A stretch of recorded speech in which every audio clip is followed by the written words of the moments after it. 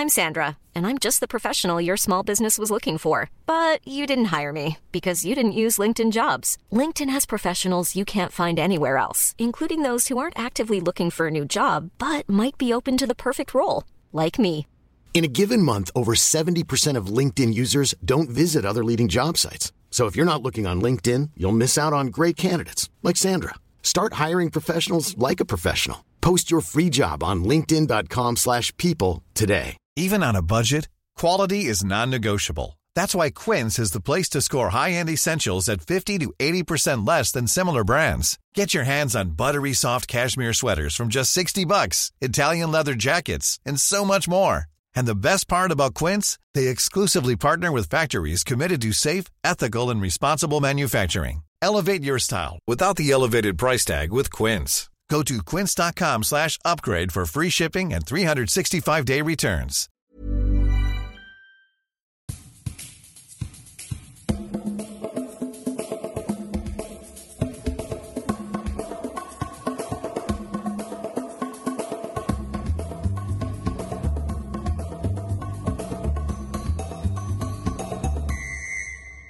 Välkomna till avsnitt 3 i fotboll och damsamhälle. Välkomna hörni.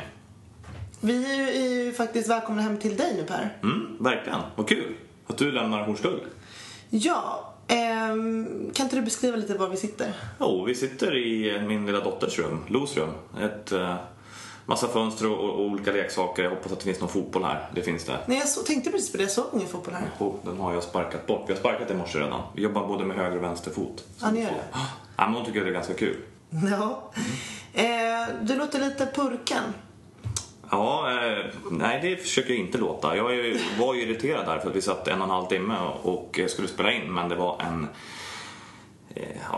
skyller inte på någon, men det var en teknisk detalj som inte var påtryckt. Så att vi fick göra om allting. Men nu är vi igång igen, nu är jag på bättre humör. Nu är vi igång. Och jag tänkte då kort uppmana till alla som lyssnar, men även framförallt till Per då, att när man planerar in någonting, planerar sin tid, så behöver man också planera in hinder och misstag och det går fel. Då blir man liksom inte besviken. Så jag är ju jätteglad. Vad kul. Ja. Så kan jag då ge folk en tips om skriva en lathund, vilka inställningar man har, så är man igång direkt. Men nog om det. Vi har ett häftigt program framför oss. Ja, det har vi. Det känns ju härligt. Ja. Personlig framgång är veckans tema, och det tycker jag ska bli jäkla spännande. Och för att gräva lite djupare i det ämnet så har vi träffat en väldigt intressant gäst. En av Sveriges bästa fotbollsspelare genom tiderna, Victoria Sandell Svensson. Jag såg till och med att när man anländer till Arlanda så är Victoria en av dem som sitter på väggen och välkomnar utlänningar och svenskar till Sverige. Så hon är stor. Och extremt många meriter i sitt register. Både på plan och nu efter karriären utanför planen har viktiga roller. Men vi återkommer till det. För vi behöver börja med highlights, eller hur? Ja, vi fick ju faktiskt en kommentar på vår blogg förra veckan. Tobbe, han hade ganska långt och reflekterande inlägg gällande kvinnliga tränare och ledarskap. Sånt där blir man ju väldigt glad när man får läsa. Det är ett jäkla bra inlägg, jag tycker ni ska läsa det, ni som lyssnar. Och han är ju inne på att ledarskap är oberoende av kön. Strålande, det håller vi med om allihopa, eller hur? Han är också inne på att det beror på kunnande, prestigelöshet och nyfikenhet. Det låter intressant, och där kan man läsa hans reflektioner. Men det han framförallt pratar om att man, precis som lärare kan ibland en fotbollstränare ha känslan att man ska klara av allt själv. Men det viktiga är teamet runt omkring. Och han tror att en anledning att lyckas med fler kvinnor inom idrotten, att idrottsrörelsen och fotbollen tänker bredare, tänker som ett team, tänker kompetenser med att bara en kvinnlig huvudansvarig tränare. Men för att säga det själv, så jag skulle kunna säga att det är lite typiskt svenskt det här, att man ska klara allting själv. Alltså vi ska vara så himla självständiga här ibland att det går lite för långt. Och vi kommer att prata mer om det med Victoria också. Hon är också inne lite grann på det här med hur stor betydelse det har faktiskt att få stöd och hjälp av folk i sin närhet. Att man behöver inte göra allting själv. Så tack för bra feedback, Tobias. En annan grej som tycker jag är en highlight är att vi satt agendan lite grann under förra veckan. Vi pratade om idrottens betydelse för samhället, och sen blossade det upp en debatt om att det inte hade debatterats om idrottens betydelse under valrörelsen, eller hur? Ja, precis. Det var ju mycket annat som var på agendan inför valet, vilket givetvis vi förstår också. Men idrotten har ju verkligen stor betydelse för samhället, och det var inte någon som pratade om det, förutom vi. Förutom vi. Och och Karin Mattsson som gjorde ett uttalande om att den frågan har fått alldeles för lite för uppmärksamhet på agendan. Riksidrottsförbundets ordförande som även träffar i podden framöver. Och hon fick lite mediautrymme och sen var det många sportprofiler som jag såg benämnde det här. Men då kan man ju faktiskt lyssna på våran podd. Så det tycker jag var en highlight att vi var först och vi är där och sätter agendan. Det hoppas vi kunna fortsätta med. Och då sticker vi ner till Kanalplan och lyssnar på Victoria Sandell Svensson om veckans tema personlig framgång. Ja, det är så himla fint. Jag ska bara säga det i början. Man hör ju verkligen folk som skrattar i bakgrunden. Det är de här barnen som tränar samtidigt som vi pratar med Victoria. Kalla ljudkvalitet kallas det. Exakt. Lyssna nu. Avsnitt 3 Fotboll och damsamhälle med Victoria Sandell Svensson. Välkommen till Kanalplan. Tack så mycket. Vi fick ju höra när vi klev in, jag tänkte först du som, jag profilerade mer som en djurgårdare, kanske Älvsjö-spelare, tänkte vad har du för känsla till Kanalplan? Och då började du prata om att det var din sista match, du spelade sista professionella fotbollsmatch här. Ja, 2009 var ju min sista allsvenska match då, eller min sista match överhuvudtaget. Jag och Kikki Bengtsson skulle göra vår sista matchen, och hon ju gjort lite matcher efter det ändå. Men så det är bra minnen. Det var inte den bästa matchen, men vi vann. Jag gjorde mål på straff, kommer jag ihåg. Men ja, det var mycket känslor i den matchen. Men mest härliga minnen härifrån. Härligt. Så egentligen så skulle vi kunna prata jättemycket om din karriär. Och det är ju klart en anledning till det här. Du är en av Sveriges mest meriterade fotbollsspelare genom tiderna. Vunnit diamantbollen, blivit utsett till Sveriges eller världens näst bästa spelare. Spelat otaliga stora mästerskap. Men vi har också väldigt viktiga roller inom svensk damfotboll på EFD och i Svenska fotbollsförbundet. Så att klart vi kommer in på det. Men det vi bjuder in det för, det är temat. Det är just framgång, personlig framgång. Alltså vad är det som gör att, du får ju prata utifrån dina erfarenheter, vad är det som gör att du har nått den framgång du har gjort. Och även både på och utanför plan. Det skulle vi vilja prata om idag. Det var alltid en första fråga som ställer till alla gäster. Det får vi inte glömma. Okay. Vad tror du att damfotboll då har för betydelse för samhället? Vad är det för sprider fram? Ja, men fotbollen i sig är ju den största sporten i Sverige, och jag tror den har en otroligt viktig roll.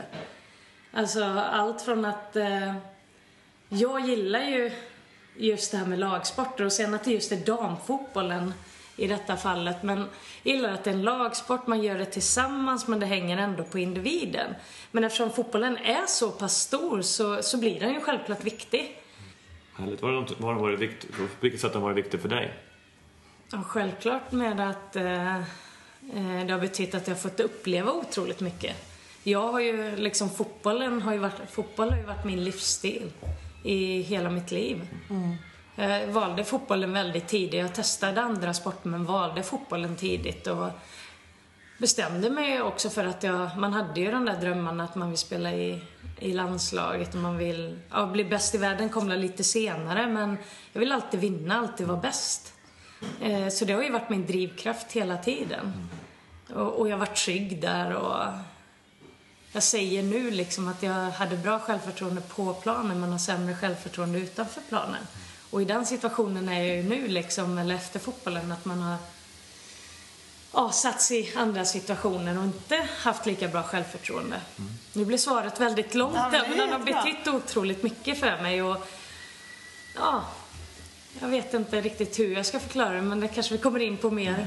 Jag tycker du förklarar det väldigt bra. Alltså, det är ju det här vi vill reflektera kring och försöka förmedla till våra lyssnare, att den har så stor betydelse för många människor. Du var inne på det här lite grann med drivkrafter som du pratade om precis nu. Att du alltid haft en drivkraft att vara bäst eller att vinna. Vad tror du att den grundar sig? Liksom? Vad ligger bakom det? Svårt. Alltså jag har aldrig haft liksom... pappa jobbade ju alltså som materialare, lagledare när jag spelade med killarna hemma. Men aldrig spelat fotboll så, medan på skoj då.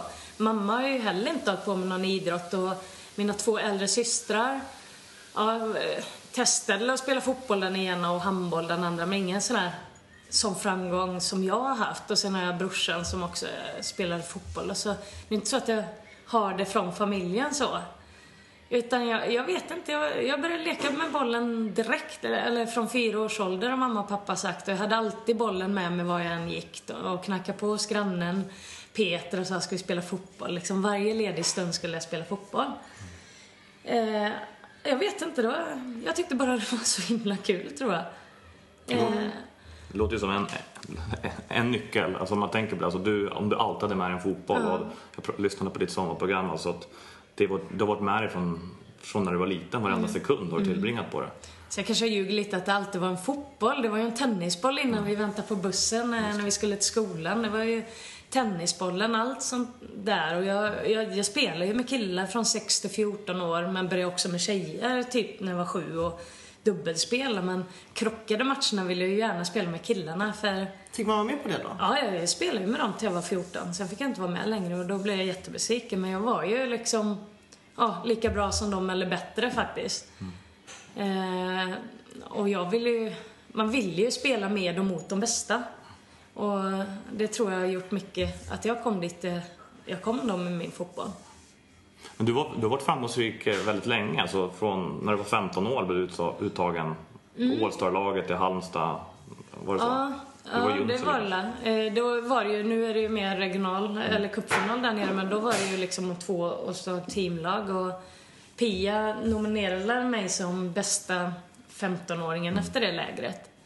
Vi kommer ju också från ungefär samma by hemifrån. Hon kom från någonting som heter Marbäck och Ronnarväg. Hon var ju man har ju inte haft så mycket förebilder i den åldern, men hon var ju den stora liksom då när jag kom upp där.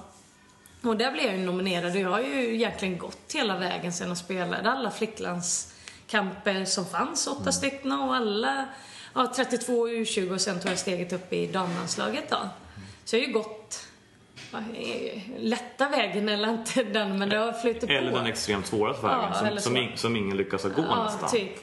Nej, men sådär att så det har gjort. Jag har haft motgångar också och inte tyckt det har varit lika roligt. Och sen så vet jag inte om det var så extrem motgång då, men jag brann inte lika mycket för det. Men det var en kort period i mitt liv, men jag tror den behövdes också. Vad berodde den på då, tror du? Försökte, detta var lite så här, vackla vilket år det var, men 2001 inför det året då var det EM i Tyskland, tog vi silver. Då hade jag förlorat min startplats. Jag i princip varit startspelare i hela min karriär i damlandslaget och jag var inte riktigt beredd på att jag inte skulle starta matcherna innan EM där. Jag kommer inte ihåg exakt om det var året 01 eller året innan, direkt efter OS då. Om man kunde läsa när Marika, då man skulle vi hade träningar inför landskamperna, att man kunde räkna ut startelvan. Så jag var inte beredd på att hon skulle ta mig en stund innan matchgenomgången att jag inte skulle starta då. Och då hade jag en svacka där och var inte startspelare i början av EM 01, men blev det mot slutet då under mästerskapet där. Men då sa jag efter EM 01, det var 2002 tror jag vi var i La Manga. Det var inte så vanligt att man själv begärde möte med förbundskaptenen då, som var Marika i detta fallet. Utan det var ju mer att man blev kallad till kanske individuella samtal eller så. Men då hade jag sagt till Marika att jag ville prata med henne. Så hon började tänka så här, säga att jag ska sluta nu liksom. För jag började med att nu har jag bestämt mig. Och då hade jag pratat med Millan då, min fru. Och min frus tvillingsyster Silla som har spelat med i landslaget i Älvsjö också. Sagt liksom, då jag spelade ju ihop med Silla i Älvsjö då, men jag tyckte inte det var lika kul att gå till träningen innan detta. Men då hade jag sagt liksom, nu ska jag hålla på att svära, men jag ska visa att jag kan bli en av de bästa i världen. Och det var detta jag skulle säga till Marika i La Manga då. Du hade bestämt dig för det? Mig så ska jag visa att jag kan bli en av de bästa i världen. Här. Och vi hade jag kommer inte ihåg ordagrant samtalet, men jag vet att Marika brukar ta upp detta ibland när hon är ute och föreläser eller pratar inför folk då. Och det tror jag gav mycket till mitt år 2003 som var mitt bästa år, både i Djurgården, Älvsjö och i landslaget då.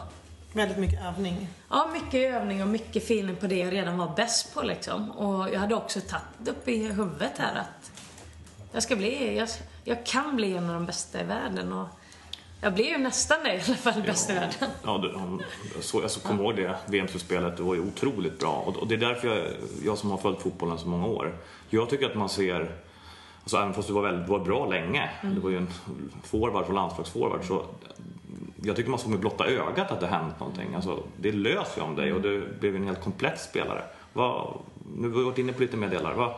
Kan du se några mer så här, vilka nycklar hade det? Var det här samtalet? Var det att du bestämde dig? Eller var det målsättningen? Jag tror det var blandat av samtalet att jag själv hade bestämt, och sen så hade man ju sina delmål och målsättningar som man satte upp både i klubblag och i landslag. Så det var ju nog en blandning, att man fick ta mycket större ansvar och verkligen bestämma sig där. Så det finns, om du tittar på du pratar om laget en del här och flera spelare, och nu vill jag gärna att vi pratar om det själv självklart, men ser du några gemensamma egenskaper som du och andra extremt framgångsrika personer i laget eller kanske andra personer du har träffat har? Finns det gemensamma nämnare som du tror skulle kunna vara en nyckel? Ja, men alltså jag säger, om jag pratar landslaget direkt, skulle jag säga vinnarskallar med Hanna Ljungberg, Malin Moström, Frida Östberg, Hanna Marklund. Det var vinnarskallar liksom. Det fanns ju, och det var vinnarskallar skulle jag säga, det gemensamma där. Har du en vinnarskalle? Ja, det har jag. Kan du berätta lite om vad det är för dig? Men alltså, man är ju, jag tror att alla vinnarskallar är dåliga förlorare också och hatar att förlora. För det kände jag sista året när vi hade fått Moa, vår första dotter då, som min fru födde 2009. Då jag ville alltid vinna, men man var tvungen att skaka av sig förlusten snabbare.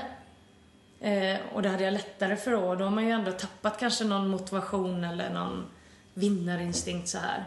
Men alltså på träningarna, jag vill gå ner och vara bäst på träningarna. Jag tyckte inte om när man kunde ha en skitträning, men man ska jäkla med ge allt ändå. För vi andra, vi lägger ju ner liksom. Man går till jobbet och kommer att träna varje kväll. Jag vill inte vara där och träna och inte lägga ner den tiden om inte folk vill liksom prestera och försöka vara bäst själv och göra alla andra bra. Det tror jag, man viker inte ner sig. Det är en vinnarskalle för mig. Jag tänkte på, du var inne lite grann på, eller när du pratade om det här att du tog beslutet att du skulle bli bäst. Vad låg bakom det beslutet? Det är ändå en inställning som du valde. Jag vet inte. Jag hade nog, kanske det var Millan som fick mig att fortsätta spela under jag var liksom, när vi träffades där 98 eller 99 där i årsskiftet, och man var nykär och så här, men hon har alltid stöttat mig, och jag blev lite lat och bekväm så här, men jag gick ju till alla träningar, men genomförde alla träningarna mer just efter OS 00-01 där liksom. Har du flyttat lite fokus då? Ja, jag skulle nog säga att jag ändrade fokus, men det var ju inte hennes, det var mer mitt liksom. Jag hade typ aldrig varit kär innan heller så här. Men alltså det var det med fotbollen, var ju det jag brann för och ville göra. Så jag kommer inte ihåg just vad det var som fick mig att ändra fokus. Men hur betydande var det beslutet då? Ja, det måste ju betyda otroligt mycket, för det gjorde ju att, jag menar, gå ner och lägga ner så otroligt mycket tid på träningarna. Eller mycket timmar på fotbollen, och det är otroligt mycket träningstimmar, och det är klart, det är ju där jag vill vara. Då ska jag ju göra det bästa av det. Men jag kan inte säga att det var just, jag vet inte. Det låter lite när man lyssnar på dig, som du är inne på, att det låter som det är en viktig person för dig som hjälper dig, alltså med det här beslutet. Någon som ser, kanske hjälper dig att se vad som betyder någonting. Så fick jag upp när jag lyssnar på dig. Men Milla, nu nämner jag henne jättemycket, men hon har ju betytt otroligt mycket. Det är ju slutat tidigare mästerskap om det inte hade varit för henne, tror jag. Jag vet inte, men det som också har drivit mig är ju att jag ville vinna ett mästerskapsguld. Nu fick jag inte det. Men annars, det är nog två viktiga faktorer, de två, att jag fortsätter och ville. Men sen så också märkte jag ju att man var duktig, och att jag gillar ju att vinna, och jag vet inte. Fotboll är kul. Att hon stöttade dig så mycket i det, eller vad var det, övertalade hon dig? Nej, det kan jag inte säga, men vad ska jag göra annars liksom, typ.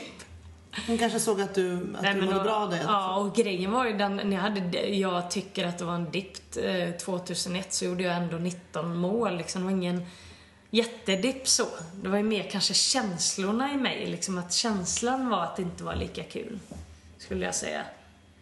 kanske inte att jag presterade mycket sämre. Men sen som du sa, jag utvecklade så. Jag tog ju lite andra steg 03. Jag fick också en annan position, lite mer droppande forward, spela fram i Djurgården-Älvsjö det året 03 spelade jag fram till 20 och gjorde 23 mål. Innan gjorde jag ju egentligen bara mål. Jag var spjutspets och gjorde mål liksom. Anna Pojanen första året i Älvsjö gjorde 35 mål eller vad det var, 32. Hon assisterade till 27 av dem och några var och petade in på mållinjen typ och några var lite mer egna prestationer. Så jag utvecklade mycket i mitt spel. Har du jobbat med, liksom, för du har ändå utvecklats precis som du säger under tidens gång och bemästrat olika nivåer. Har du jobbat med målsättningar inför att komma till en ny nivå? Eller hur har du liksom strategiskt gjort själva utvecklingen? Vi hade ju delmål, man satte ju upp delmål både med landslaget och med klubblag, men de speglar ju varandra, de målsättningarna. Och jag jobbade mycket som jag nämnde innan med att jag skulle förbättra halt, rättvänd och gå på mål liksom. Sen så hade man ju andra grejer. Kommer ihåg jag sa till Marika, det var under samtalet där i La Manga, att jag sa att jag vill bli snabbare. Men det är ju svårt egentligen att träna upp just snabbheten, eller svårt, men hon tyckte inte jag skulle lägga fokus på det, för jag var ju snabb i tanken. Skulle jag springa 30, alltså en löpduell kanske inte var så snabb, men jag var ganska snabb i, alltså min styrka var alla speluppfattning, spelförståelse. Och det vinner man ju kanske minst lika mycket på som att vara en det är ju en annan kvalitet istället för att gå på djupet bakom backlinjen istället och springa ifrån. Så hon fick mig att tänka på lite annorlunda sätt där, att jobba med andra saker då. När hade du absolut roligast i din karriär tycker du? Nej, det var ju 03, 04. Alltså, vann ju 2 guld 98-99 med Älvsjö. Det var ju jättekul. Jag gjorde mycket mål och fick diamantbollen 98. Men det var ju 03-04. Men mer 03, hela det året både med landslaget i Djurgården och Älvsjö är som en dröm. Alltså det här med Kungsträdgården när vi kom hem och hur stort det egentligen var. Ja, för min nästa fråga. Tror du att det är att det blev så roligt eller att det var så kul för att det gick bra? Eller kan det vara omvända? Hade du kul och då började du prestera? Hur ser du på det? Det är klart jag hade ju kul och då började man ju prestera. Man blir ju tryggare i sin roll. Jag blev ju trygg med familjesituationen. Att man hade någon som man kom hem till. Alltså det betyder ju, mår jag inte bra hemma så presterar jag inte bra på fotbollsplanen. Och så tror jag det är för alla. Man måste få alla pusselbitar och passa ihop. Och det tror jag tror det är nästan ännu svårare nu för tiden för en individ, en ung spelare. För att de har liksom, du har skolan, du har föräldrar, du har 9 instruktör, du har klubbtränare, du har distriktstränare, du har landslagstränare. Det är så många liksom. Så du är sjukgymnaster där och du har liksom, det är så många pusselbitar. Och visst, det var många förr också, men jag tycker det är mer nu. Och det är mycket runt en ung individ. Är det någon insikt som du har fått sådär i efterhand? Eller visste du det då? Att liksom balansen kanske mellan din fritid och din fotboll och allt annat i livet skulle vara... Ja, jag visste det, för mådde jag inte bra hemma så presterade. Det är inte så att jag har haft en dålig uppväxt eller haft sådär, men man ska ju må bra i sig själv och känna sig trygg i sig själv och sådär. Och det är klart att jag förstod det under tiden där, men nu i det jobbet jag har nu för att hitta en bra miljö för en ung spelare, eller när man tittar på det liksom, så tror jag det är ännu svårare nu. Det är min personliga uppfattning. För att det är så många inblandade. När vi tittar på dig själv, alltså kontra dig i fotbollskarriären och nu i den civila karriären. Vad är det för framgångsnycklar även där? Att lyckas civilt, att lyckas på ett arbete. Vad behöver man för att lyckas med de uppdragen? Som du säger, det är nya roller, det är ganska komplicerade roller, men det är extremt viktiga roller för svensk fotboll. Vad har du för egenskaper för att lyckas? Men jag tror ju att där kommer min vinnarskalle och mina målsättningar in liksom, och att jag vägrar vika ner mig. Jag vet inte om det finns något annat ord för det, men jag tror att där är idrottare, elitidrottare eller sådana som har haft stora framgångar. Där är vinnarskallen och ihärdigheten liksom. Och ihärdigheten och erfarenheten som man har. Kan tror jag är nyckeln. Kan man ta med sig mycket från fotbollen in i andra delar av... Det tror jag. Det tror jag absolut man kan. Du har ju inga slöja eller sådana som viker ner sig, tror jag inte.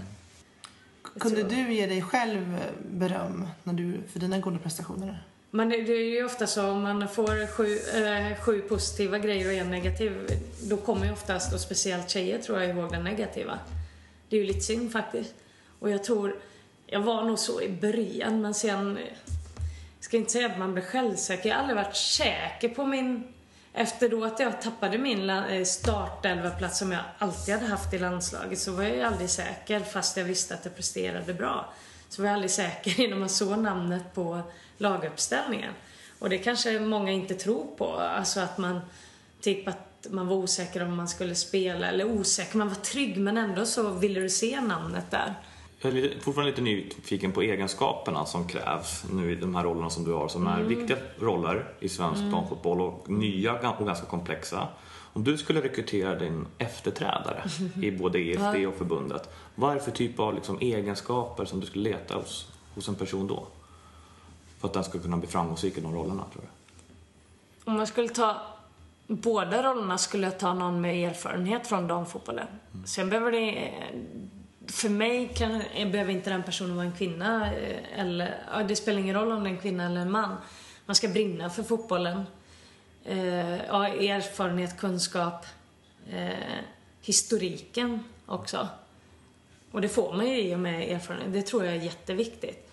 Men sen kan jag också tycka att fotbollen behöver ett nytänk också. Att våga kliva utanför boxen och kliva ut att så här har vi alltid gjort. Vi kör den enkla vägen. Men jag tror ändå att just i den rollen så borde det vara någon som har jobbat inom damfotbollen kanske. Eller inom fotbollen. Det beror på lite.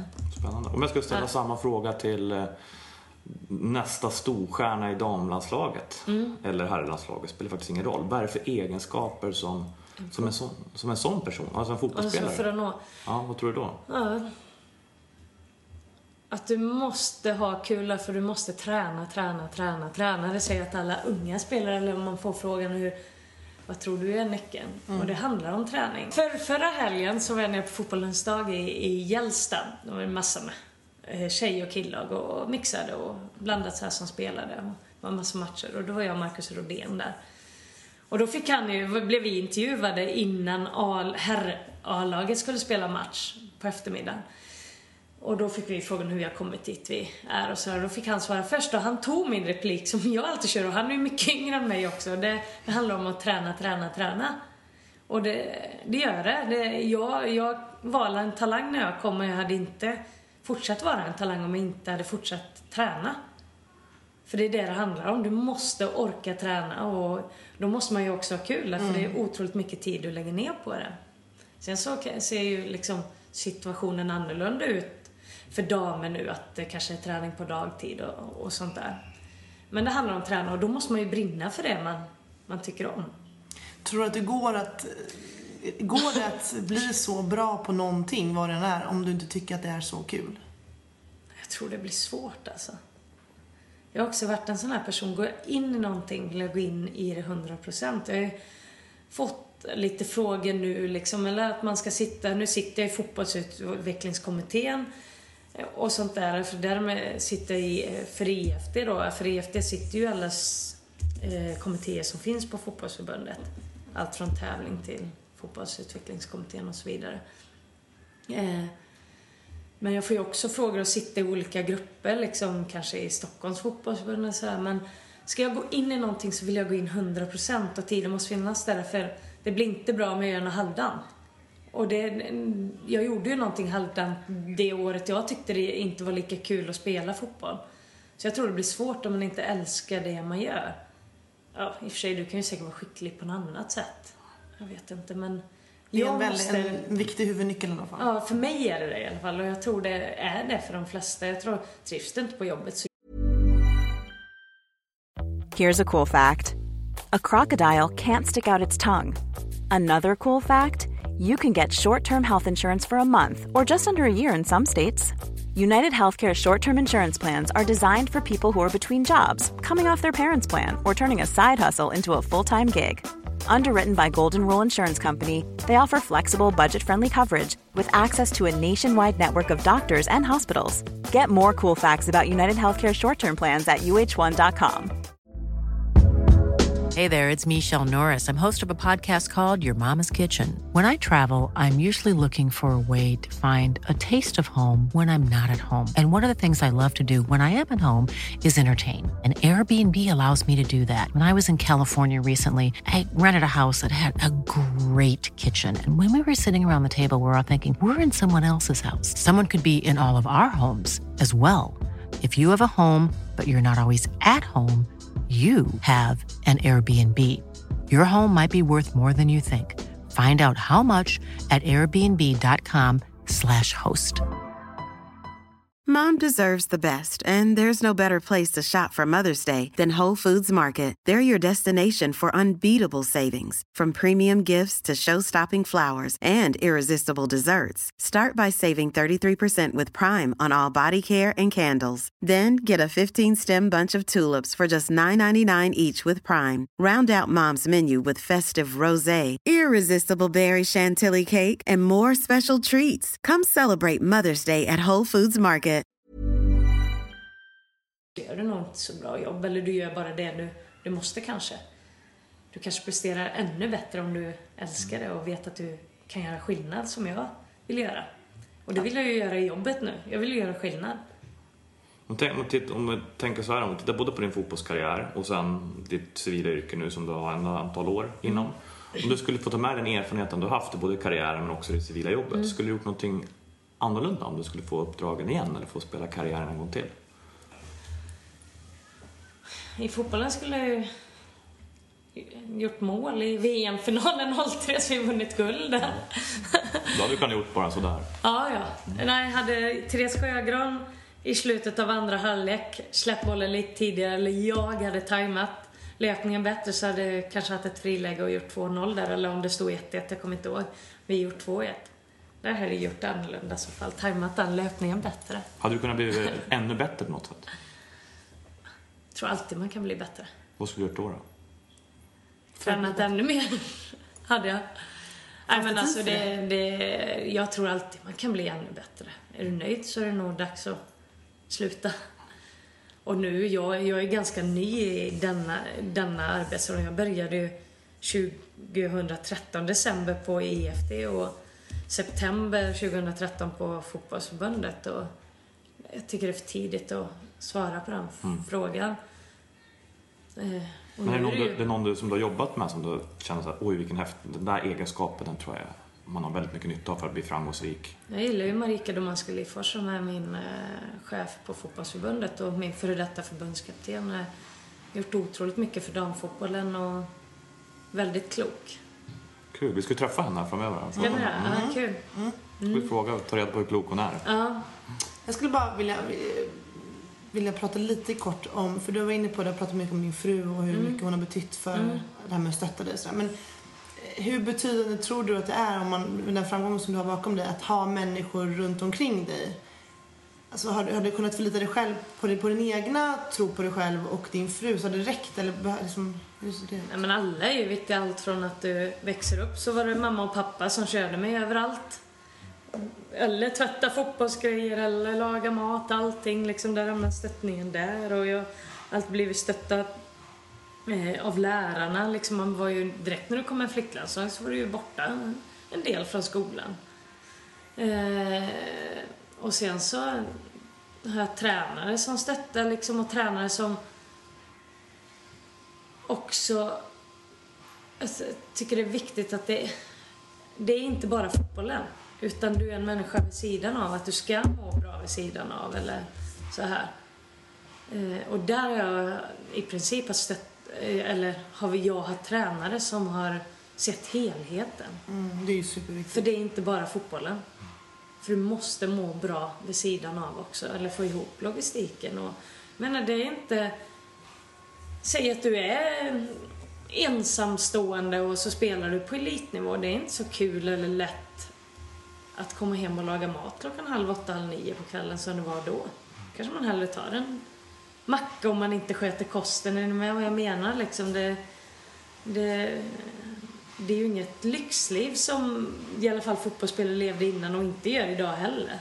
Så det är klart, det krävs stöttning överallt. Och från jobbet, liksom, vi gick ju ner i arbetstid och då sponsrade ju arbetsgivaren med arbetstid liksom, och du fick samma lön ändå och så här. Så det behövs ju stöttning på alla olika sätt.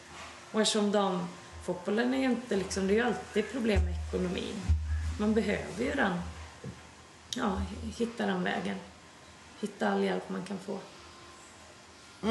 Härligt. Vi ska runda av. Vi är jättetacksamma för att få prata med dig. Och du får då en avslutande fråga. Som också alla våra gäster får. För det har lite med huvuduppdraget för den här podden. Sofie, du kan få sista ordet idag. Vad tror du att man kan göra då för att ge damfotbollen ytterligare uppmärksamhet? Vi tänker att den här podden ska syfta till att ge damfotboll uppmärksamhet. Men vad kan man mer göra? Alltså när det är mästerskap och sånt där, då får ju damfotbollen mycket. Man vill ju alltid ha mer. Det är klart att man ska alltid, jag vill ju att damfotbollsspelare ska få tjäna pengar, bara spela fotboll, få bra lön för det. Men man måste ju också vara realistisk i föreningar och klubbar och sånt där, vad man betalar i lön. Man måste ju ha inkomsten och publiken betyder ju mycket. Går någon och tittar och det är mycket publik så blir det roligare att spela och det är roligare för folk att komma och titta liksom när det blir den här stämningen runt om. Och jag tänker ju så mycket, eftersom jag själv har spelat fotboll i Stockholm stora delar, elitfotboll stora delar av min karriär, så det är inte lätt att få någon rubrik i DN eller Svenskan eller andra tidningar. Det stod ju mer om Umeå till exempel när vi var framgångsrika med Djurgården Älvsjö för att de hade Marta. Så det är jättesvårt det där. Jag tycker det är bra, mycket bra uppmärksamhet runt när det är mästerskapsår. Men det är sämre annars. Man får ju leta efter resultat ibland liksom. Och sådär, men svår fråga. Hade jag haft svaret är ju, man får ju alltid frågan hur ska man få mer publik till damfotbollen. Den frågan har jag haft i alla år. Sen du började karriären, du har haft hypar med världsmästerskap 2003, och så går det upp så här och sen 2013. Går det ner och vad ska vi göra och så här. Jag tycker det är men det handlar ju om att prata om damfotbollen och varje gång vi får till min grej var ju 2003 när då började ju ett nytt liv för mig när jag kom hem liksom. Det var ju mycket intervjuer och jag var på väg in i väggen runt jul där 2003 för jag kunde inte säga nej. Ställde upp på allting, men jag tycker det är också ett ansvar som man har som damfotbollsspelare att ställa upp och promota damfotbollen, och det var så jag såg det. Sen behövde jag lite hjälp att styra där och fick också den hjälpen då. Men ta varje chans man kan få, men det ska ju självklart vara positiva grejer då som man lyfter fram. Men jag tycker det är en svår fråga. Ja, men vi tog chansen idag tycker jag. Vi pratade. Ja, visst pratade vi. Och vi tog chansen. Men vi tackade inte riktigt. Inte intervjun i alla fall. Nej, jag kan ju ta på mig det. Jag råkade stänga av knappen när vi skulle tacka henne. Men nu tackar vi för intervjun. Tack Victoria för att du ställde upp. Tack snälla Victoria för att ställa upp. Men nu ska vi ut på stan. Du ska ut på stan. Ja, det ska jag. Och ställa fler personer, 12:e spelaren frågan vad de anser om det finns för nycklar i personlig framgång. Vad tror du någonstans den här gången? Det är alltid lika spännande att höra vart du har varit. Kan inte alltid avslöja det, utan idag var det ett hemligt ställe. Så att man får inte veta. Skulle du inte till Göteborg först? Jag skulle ju till elittränarkonferensen och jag var där och har pratat med många tränare. Jag kommer återkomma till det när vi reflekterar. Men sen kände jag att 12:e spelaren, det är ju inte fotbollstränare. Nej. Så att jag drog till Göteborg, men jag ställde inte 12:e spelaren mot väggen där. Utan det gjorde jag senare. Och de jag träffade ska ni få höra nu. Du är en riktigt sann samhällsmoderator, Per. Ja, hoppas det. Hoppas det. Ja. Lyssna nu då på 12:e spelaren. Så, 12:e spelaren här med Johan. Jajamän. Du Johan, det här med personlig framgång. Vad är din erfarenhet av det? Vad är det ser du några gemensamma nämnare på människor som är framgångsrika? Några speciella egenskaper de har? Eller? Ja, jag har tänkt på det själv för att jag vill nå framgång. Och jag tror att det handlar om att jobba med ständig utveckling och rannsaka sig själv och försöka vara kritisk och även i positiv bemärkelse när man har gjort någonting bra och utvärdera det också. Sen gå tillbaka och se tillbaka till sina prestationer. Vad kan man göra bättre? Vad gjorde man bra? Och så vidare. Okej, tack så mycket. Absolut. Härligt, 12:e spelaren står här med Rebecka. Du Rebecka, vi har en fråga den här veckan. Vad personlig framgång beror på hos människor? Finns det någonting som kännetecknar en framgångsrik människa? Någon egenskap eller attityd eller värdering? Jag tycker att passion är en otroligt viktig framgångsfaktor. Är man väldigt passionerad och brinner för det man gör så leder det ofta till framgång. Och sen också att man verkligen är envis och inte ger upp. Det är också en annan sån framgångsfaktor som tycks vara gemensam. Härligt, tack. Tack. Kul det här ämnet här, Per. Personlig framgång. Ja, jag blev glad av att höra det. Jag blir glad av att höra de här 12:e spelarna också. Jag vet inte, man blir inspirerad. Du har sagt att det här är ett absoluta favoritämne. Det är faktiskt det. Jag gillar att prata om drivkrafter och motivation och vad som verkligen leder till goda prestationer. Jag tycker det är jätteintressant. Jag funderar själv mycket på det faktiskt. Har du fått nya insikter när du lyssnar på 12:e spelaren och Victoria? Eller var det mer aha-upplevelser som det här har du tänkt så mycket på? Lite insikter faktiskt fick jag nog efter Victoria. Men sen tror jag nog att jag har fått ganska mycket mer vatten på min egen kvarn. Vilket alltid känns tryggt och ja, men det känns bra. Härligt, vi ska komma till den kvarnen alldeles strax. Tänkte, kan det finnas läget kanske bryta ner? Det var en lång intervju på 30 minuter. Vi har gjort en analys här. Vad är det för framgångsfaktorer som faktiskt Victoria pratade om? Hon pratade om mycket saker, men som vi har uppmärksammat efter intervjun. Vi skrev ner de här på en lista, som Victoria sa. Första som vi skrev upp var vinnarskallen, något som man pratar väldigt, väldigt mycket om. Alltså att ha en vinnarskalle, att inte ge upp. Det som även Rebecka nämnde nu här i 12:e spelaren, att inte ge upp. Verkligen, och den svarade hon även på när hon pratade om övriga landslagsspelare. Hon såg en gemensam nyckel att de med det framgångsrika landslaget, att där var det spelare som alltid ville göra sitt bästa på träningen, aldrig ville ge upp, alltid kämpa. Och det är tydligt att både hon och Rebecka tycker det är en nyckel för det. Sen kan man ju diskutera vidare sen vad som ligger bakom vinnarskallen. Absolut. Det finns ju mycket, mycket mer man kan hitta där under. Nummer 2 då? Övning är färdighet. Hon pratar om träna. Och det är Nöta sånt här. Och det är lätt att prata om det, men det är ju oftast tydligt. Jag har hört fler idrottare, några av de största inom tiden. De har ju hållit på när de har varit barn ute tills det blev midnatt, tvingade in och få äta middag. Det låter samma sak med Victoria. Hon tränade från att vara en liten tjej på 3-4 år med bollar, med tennisbollar. Jag har hört det många gånger förut. Jag är helt övertygad om att det har någonting. Gör man någonting ofta så blir man bra. Brukar man inte prata om det här med 10 000 timmar också? Alltså att det krävs för att bli ett proffs på någonting eller bli duktig på det, så krävs 10 000 övningstimmar. Så att det är bara att träna då. Vi blir förhoppningsvis bättre på den här podden. Som vi tränar med den här mikrofonen idag alltså. Ja, det gör vi. 3:an som vi är inne på, den tycker jag är fascinerande. Jag tänker även till näringslivet. Alltså att hon sa, jag vill gärna träna med de bästa. Och när hon var ung så tränade hon med killar. Men hon hade även ambition att våga mäta sig med den bästa. Och det tänker jag när jag pratar bygga företag, att ibland är man lite så här rädd för konkurrens. Men många framgångsrika entreprenörer pratar om att de gillar konkurrens. Det föder en bransch. Att få tävla med de bästa, mäta sig med de bästa, gör att man själv tvingas bli bättre. Och det är jag helt övertygad om att ha som personlig framgång, även om du ska bli elitspelare i fotboll, om du ska lyckas att driva upp ett företag eller någonstans annanstans i samhället. Ja, och det handlar ju så mycket också om att bli inspirerad. Alltså att umgås med folk som kan mer än vad man själv kan, inom vad den kan vara. Handlar ju både om att bli inspirerad och att lära sig, ta efter, att få feedback, alltså allt det där. Så jag tror att det är jätteviktigt. Se möjligheterna. Ja, och på något sätt kan man bygga på sin egen målsättning också. Så det bevisar bara det här med mentorskap, hur framgångsrikt det är att få umgås med någon eller få prata med någon eller få träna med någon som är lite bättre eller som kan någonting mer än vad man själv kan.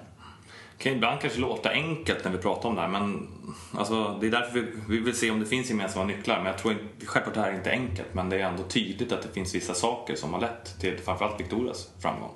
Ja, jag tror att allt som vi pratar om här kanske kommer vara, alltså det är inga nyheter för folk som lyssnar, men däremot kanske man inte har tänkt på just alla bitar, eller liksom komprimerar man dem och sätter dem samman tillsammans, så kan man nog nå ganska långt. Vi går vidare med listan. Nu har vi haft 3, så 4. Den 4:e faktoren. Och där tycker jag i alla fall, när jag lyssnar på intervjun, det var nästan det som, jag vet inte om det blev största aha-upplevelsen, men med det som berörde mig mest. Det var en intressant historia. Alltså jag själv då, som följt damfotbollen så länge, funderat på, helt plötsligt så blev Victoria Svensson en världsspelare. Helt plötsligt så blev hon utsedd till världens näst bästa spelare. Inte så att hon var dålig på något sätt. Hon var jättebra landslagsspelare. Men att bli så otroligt mycket bättre så sent i karriären, vad berodde det på? Och där hade hon ju faktiskt, där berättade hon vad hon själv trodde. Det handlar om att hon blev stöttad, och hon pratade väldigt mycket om sin fru där, Millan, hur hon gick in och trodde på henne och peppade henne och liksom, gav henne lite eld i baken ibland. Verkligen, både mycket sin fru och våga att hon fick se på potentialen i Victoria. Men också, hon nämnde olika tränare, hon nämnde sin förbundskapten, att det var människor runt omkring henne som fick henne att prestera. Men de fick henne också att egentligen den övriga punkten, att bestämma sig för någonting. Alltså de tog ett aktivt beslut. Genom att fått folk som stöttade henne och inser hennes potential, så berättade Victoria, det tycker jag var så häftigt, att hon ville ha ett samtal med förbundskaptenen och berätta någonting. Och förbundskaptenen trodde att hon kanske skulle sluta. Men istället skulle hon säga, jag vill bara berätta att jag tänker bli bäst i världen. Jag har bestämt mig. Och det där, alltså, ja, jag tror själv jättemycket på, har man bestämt sig för någonting, då är mycket möjligt alltså. Verkligen. Alltså, man måste tro på det själv. Och det gör man ofta som man tagit ett beslut. Jag är lite tillbaka till det här med stöttningen. Alltså, lite grann som vi också pratade om i början av den här podden. Hur många tror att man måste klara av allting själv. Alltså jag tror att det är naivt att tro att man kan komma så pass långt som många vill komma helt på egen hand. Jag tror att det är klart att det går, givetvis, men man skulle nog kunna komma ännu längre och göra det ännu mer lustfyllt, och om man bara tog hjälp av folk. Man behöver faktiskt inte göra allting själv. Det är därför vi lever i ett samhälle som vi gör, för att vi ska hjälpa varandra och få stöd av varandra. Och jag tror att det är superviktigt nu när vi pratar om det här. Nu har vi en landslagsspelare, en världslagsspelare, men det här med personlig framgång tycker jag att man kan relatera till precis vad som helst. Alltså, vill du lyckas med någonting i livet, vill du bara må bra, så tror jag de här nycklarna kan användas mycket, och speciellt om du är inne på ta hjälp, alltså att vi är inte ensamma. Och det finns väldigt många där ute som har erfarenheter men jag tror också våga ställa frågor till dem kan vara viktigt. Jag skulle säga att jag är ett jättebra exempel på det. Jag tog inte alls särskilt mycket hjälp förut, och har nog börjat med det desto mer nu. Och jag tycker att min utvecklingskurva har blivit mycket brantare sedan jag faktiskt insåg att det finns människor runt omkring mig som kan hjälpa mig på vägen i vad det än må vara, liksom, professionellt eller privat. Bra, då har vi 5 framgångsnycklar i personlig framgång så långt. Vi hade vinnarskalle, vi hade träna mycket, träna med de bästa, få stöttning, bestämma sig, som du var inne på, att ta beslut. 6:e då? Kanske inte man alltid tror en framgång, men att misslyckas. Hon gjorde det, alltså, eller hon... Motgångar. Att hon berättade Victoria, att hon blev petad. Alltså, och det var väl det som... Hon hade startat landslaget i flera mästerskap, och så startade hon inte helt plötsligt. Och kanske, om jag får tolka henne rätt, att det var det som hon började inse någonting. Det gav en insikt. Oj, det hände någonting. Jag startar inte längre. Vad berodde det på? Vad behöver jag göra? Det är min gissning att där började den processen, att de till exempel valde att bestämma sig, eller valde att visa att de behövde få stöd, just för att det gick emot. Och känna att det är normalt, och det kanske är viktigt att ha motgångar i livet, och det låter ju klyschigt, men att lära sig någonting från dem. Man lär sig av det. Sen så tror jag att det också blir en stund för reflektion. Alltså man får en möjlighet att kanske ompröva eller omvärdera sin situation eller sitt beslut, eller vad man håller på med ens en gång. Alltså när det går framåt och uppåt, då kan man rida på den framgångsvågen. Men det är först när man får en motgång som man verkligen behöver så här, sätta sig och fundera, vad är det jag gör? Varför gör jag det här, och vill jag det här liksom, verkligen? Och just som du säger, så att dra lärdom av det. Alltså, det är väl det man lär sig mest av egentligen, när det går dåligt för en. Nu kopplar jag tillbaka till näringslivet igen. Hur många entreprenörer har man inte lyssnat på, att om man ska krascha x antal bolag för att lyckas? Att annars har man inte försökt tillräckligt. Men just i Victorias fall så tycker jag att det var...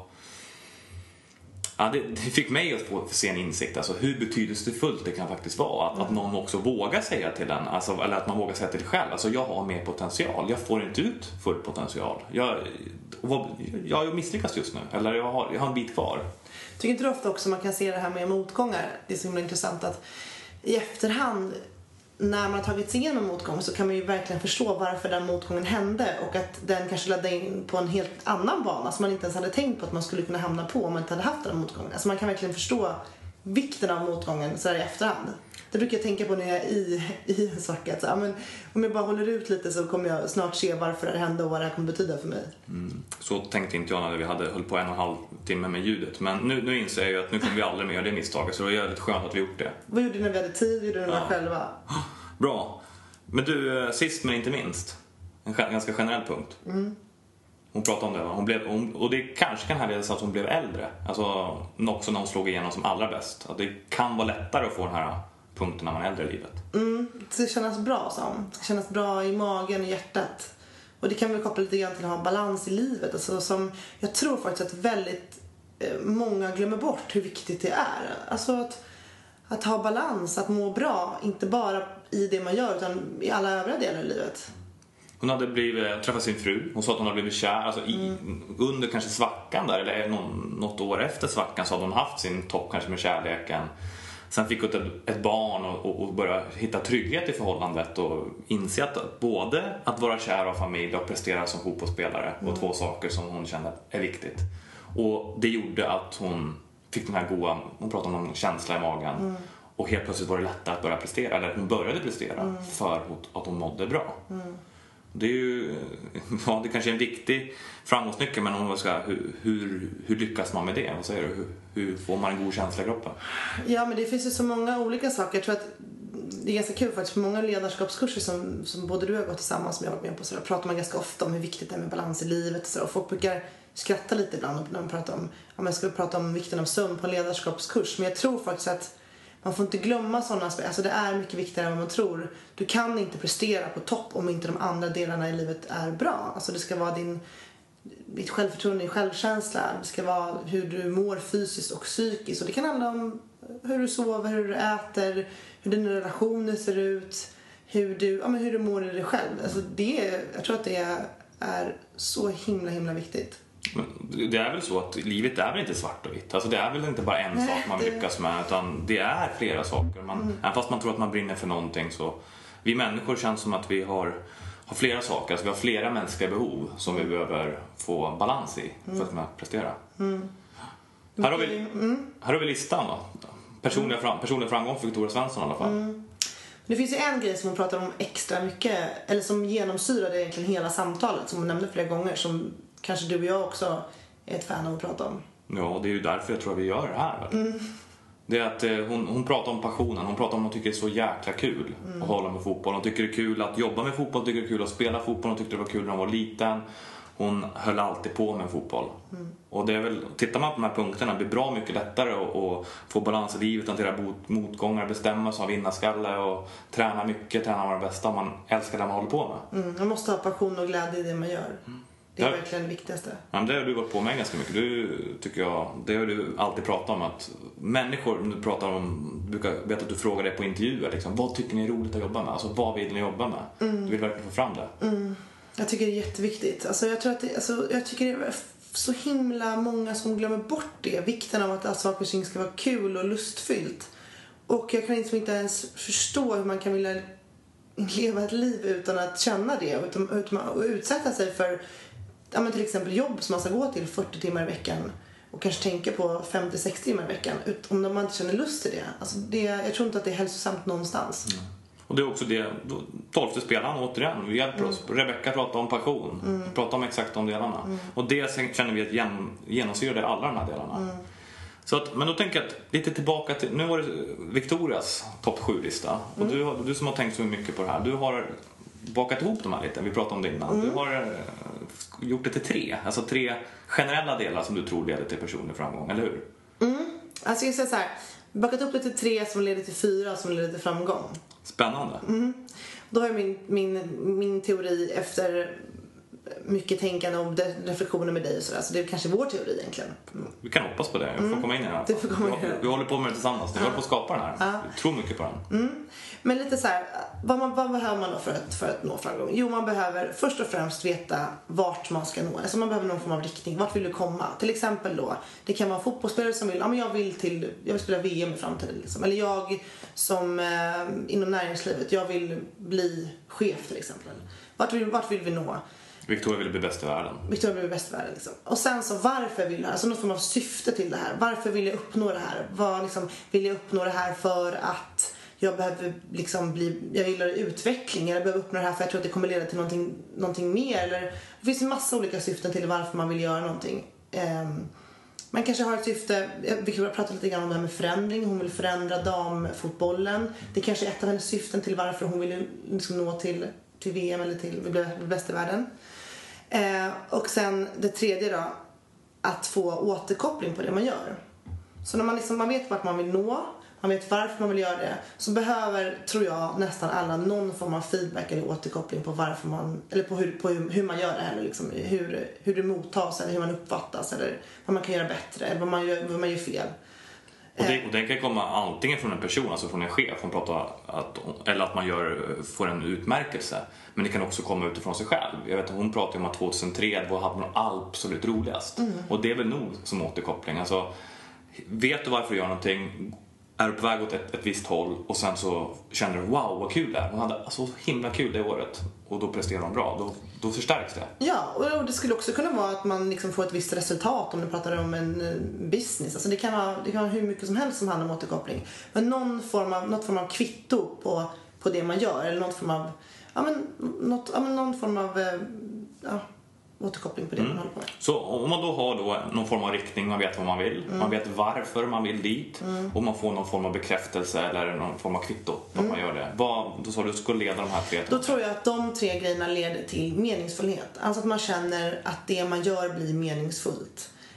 Och när människor känner meningsfullhet med saker och ting, då tror jag verkligen att man kan få, alltså då kommer det en massa effekter ut av det. Det är både framgång och det händer hur mycket som helst tror jag. Så jag tror att det är lite nyckeln till att nå framgång. Oftast att man kanske tycker det är kul eller får den här passionen. Ja, och jag tror lite grann att det också, precis som Victoria säger, grunden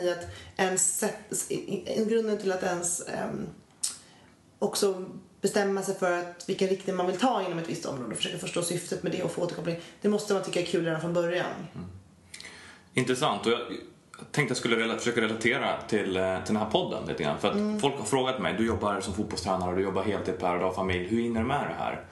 Och då tänkte jag, men jag hade ju, alltså dels ville jag göra någonting, alltså jag ville sätta damfotboll på kartan. Det var liksom dit jag ville få ut mer kring damfotboll, så det var min målsättning, var min riktning. Varför ville jag göra det? Jo, jag ville känna att jag ville bidra. Alltså det var viktigt för mig att få bidra. Det var viktigt för mig att göra någonting mer än bara verka i det. Det var ditt syfte till det var mitt syfte till att göra det. Och sen när jag märker att jag får folk som lyssnar på det här, jag får folk som tycker om det, där får jag min återkoppling. Och du påverkar människor. Ja, verkligen. Och då, vad som händer med mig då, att det här blir meningsfullt. Jag tycker att det är så jäkla kul. Jag hittar tiden för det här. Alltså det här, vad ska jag titta på TV klockan 9 på kvällen? Nu kan vi göra det här. Alltså, då händer det. Och sen om jag blir framgångsrik, det får vi väl se. Men det är i alla fall framgångsrik för mig att skapa. Jag har lyckats skapa det här med väldigt liten tid, utan att känna att jag tar någon tid, utan bara det bara händer, jag får effekt av mig själv. Ja, och sen så är det här med vad definitionen av framgång är, den är ju extremt subjektiv. Alltså, för vissa är framgång att få 10 000 lyssnare. För oss skulle det vara jättekul, men vår framgång kanske också ligger mycket till att faktiskt bara iscensätta ett projekt och göra det här möjligt, som vi har pratat om under ett tag. För mig har det varit en del av framgången i alla fall. Då ska vi skicka med en utmaning till våra lyssnare. Uppmaning tänkte du? Ja, uppmaning. Inte utmaning, uppmaning. Vi brukar alltid uppmana dem till olika saker. Ja. Lite grann som Johan var inne på, liksom, så här, vad han uttryckte sig. Tänka till lite grann på det man håller på med. En av våra 12 spelare. Kan vi inte uppmana då folk att tänk till på vart ni vill och varför ni vill dit. Och se till att ni får någon form av bekräftelse på det, allra helst från er själva. Och kvitto åt man är på rätt väg. Ja, så skulle det vara spännande. Så kanske vi tackar för oss. Om ni vill hitta alla våra avsnitt och läsa lite mer om avsnitten, så kan ni göra det på vår blogg. fotbollodamsamhalle.wordpress.com. Där har vi Anders Nilsson och vår stöttande journalist som hjälper oss. Verkligen. Byta hjälp. Eller bara skriva massa kommentarer om ni får idéer kring det här eller tankar. Vad som helst. Eller mejla till oss på fotbollodamsamhalle@gmail.com. Det var allt för idag. Nu är vi framgångsrika, eller hur? Det vet jag inte riktigt. I viss mån. Men vi har nycklarna för det. Vi har nycklarna. Om en vecka är vi tillbaka. Hoppas ni lyssnar då. Hej då! Hej hej!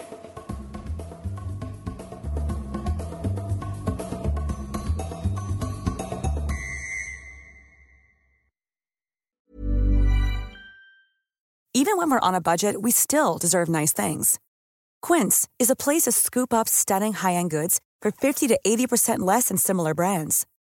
They have buttery soft cashmere sweaters starting at $50, luxurious Italian leather bags, and so much more. Plus, Quince only works with factories that use safe, ethical, and responsible manufacturing. Get the high-end goods you'll love without the high price tag with Quince. Go to quince.com/style for free shipping and 365-day returns. Mom deserves the best, and there's no better place to shop for Mother's Day than Whole Foods Market. They're your destination for unbeatable savings, from premium gifts to show-stopping flowers and irresistible desserts. Start by saving 33% with Prime on all body care and candles. Then get a 15-stem bunch of tulips for just $9.99 each with Prime. Round out Mom's menu with festive rosé, irresistible berry chantilly cake, and more special treats. Come celebrate Mother's Day at Whole Foods Market.